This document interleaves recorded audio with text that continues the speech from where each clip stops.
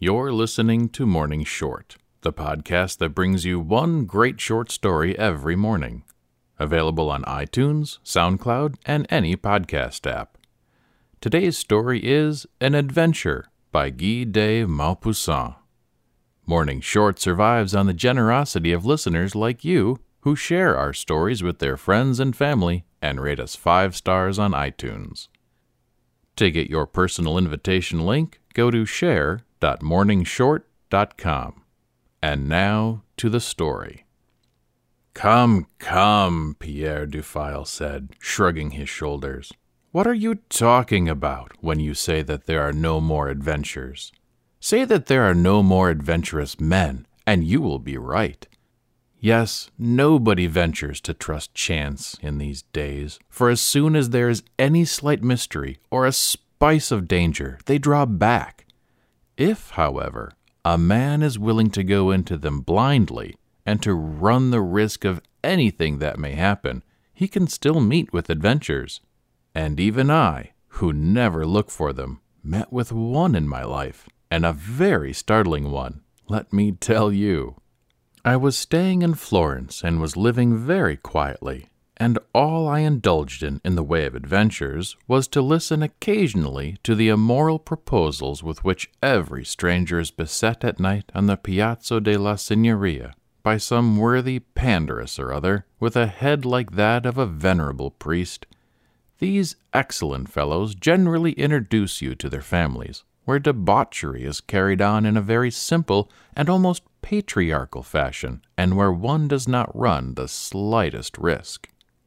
One day, as I was admiring Benvenuto Cellini's wonderful Perseus in front of the Loggia de' Lanzi, I suddenly felt my sleeve pulled somewhat roughly, and on turning around I found myself face to face with a woman of about 50, who said to me with a strong German accent, "You are French, monsieur, are you not?" "Certainly I am," I replied. "And would you like to go home with a very pretty woman?" "Most certainly I should," I replied with a laugh.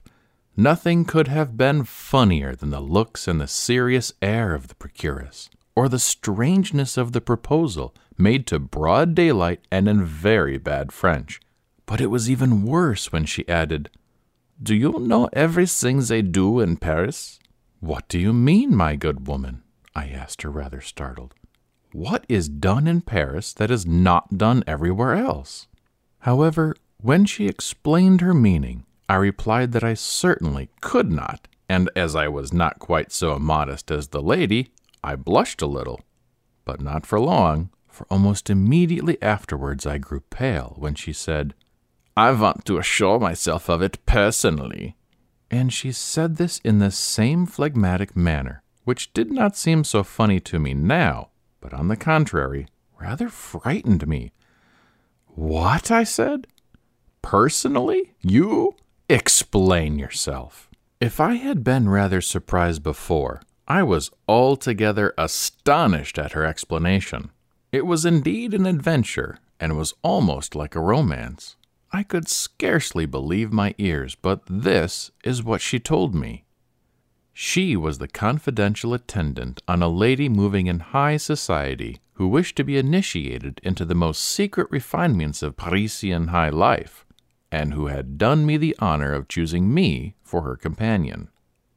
But then, this preliminary test, by Jove, I said to myself, this old German hag is not so stupid as she looks. And I laughed in my sleeve as I listened inattentively to what she was saying to persuade me.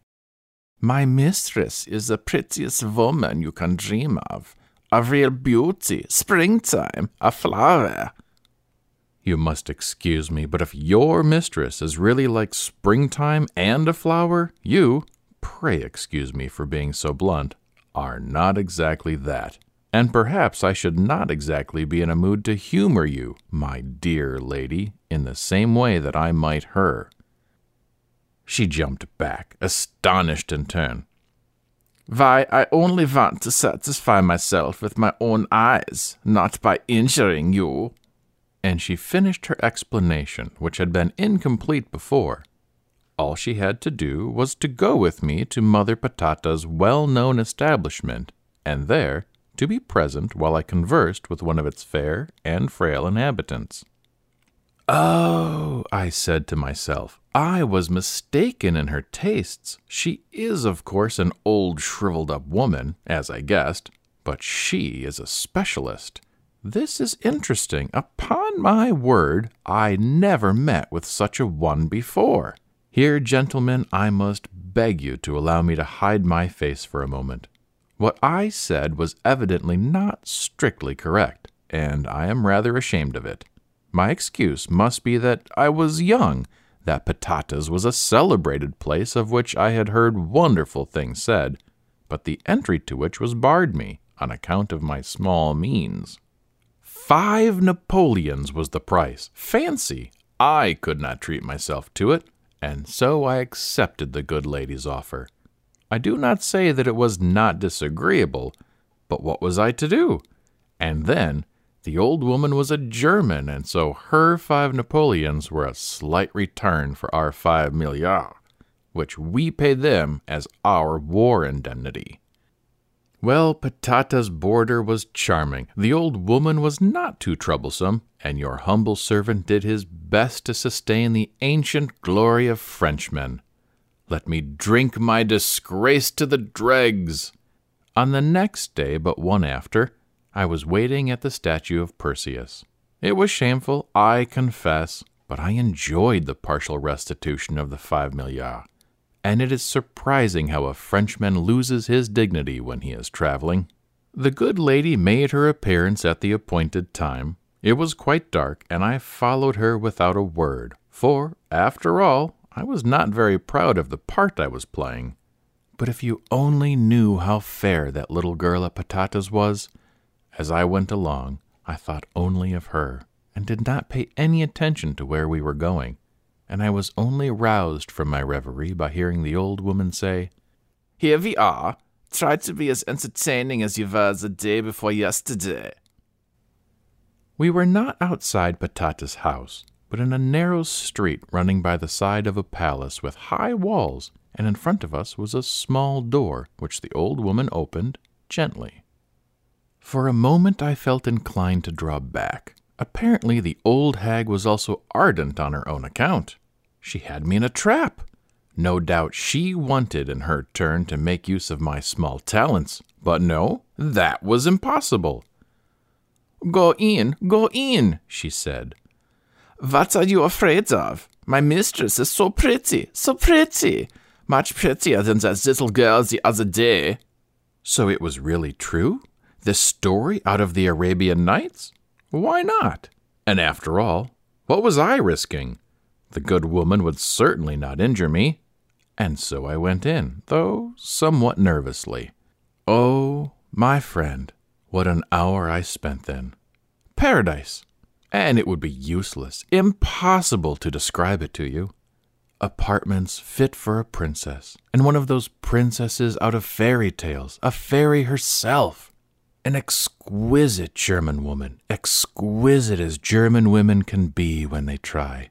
An Undine of Heinrich Heines, with hair like the Virgin Mary's, innocent blue eyes, and a skin like strawberries and cream. Suddenly, however, my Undine got up, and her face convulsed with fury and pride.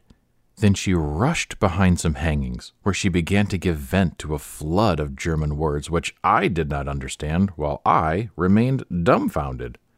But just then, the old woman came in and said, shaking with fear, "Quick, quick, dress yourself and go if you do not wish to be killed."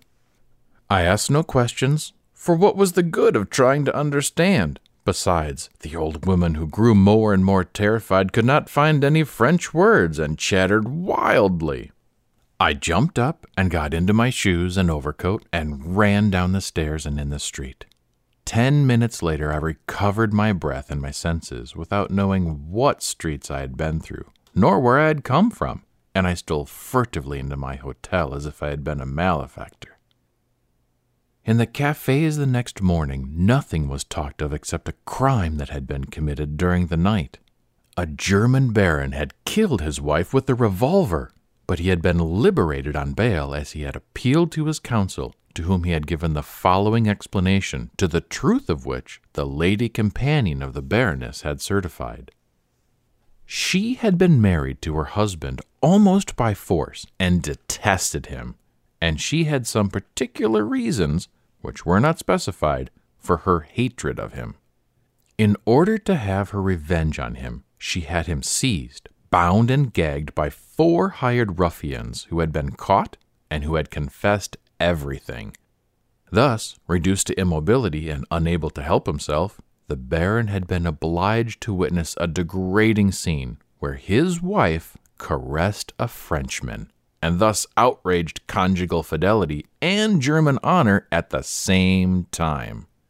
As soon as he was set at liberty, the Baron had punished his faithless wife and was now seeking her accomplice. "And what did you do?" someone asked Pierre Dufile. "The only thing I could do, by George," he replied. "I put myself at the poor devil's disposal. It was his right, and so we fought a duel. Alas, it was with swords, and he ran me right through the body. That was also his right, but he exceeded his right when he called me her Ponce. Then I gave him his chance, and as I fell, I called out with all the strength that remained to me, 'A Frenchman! A Frenchman! Long live France!'"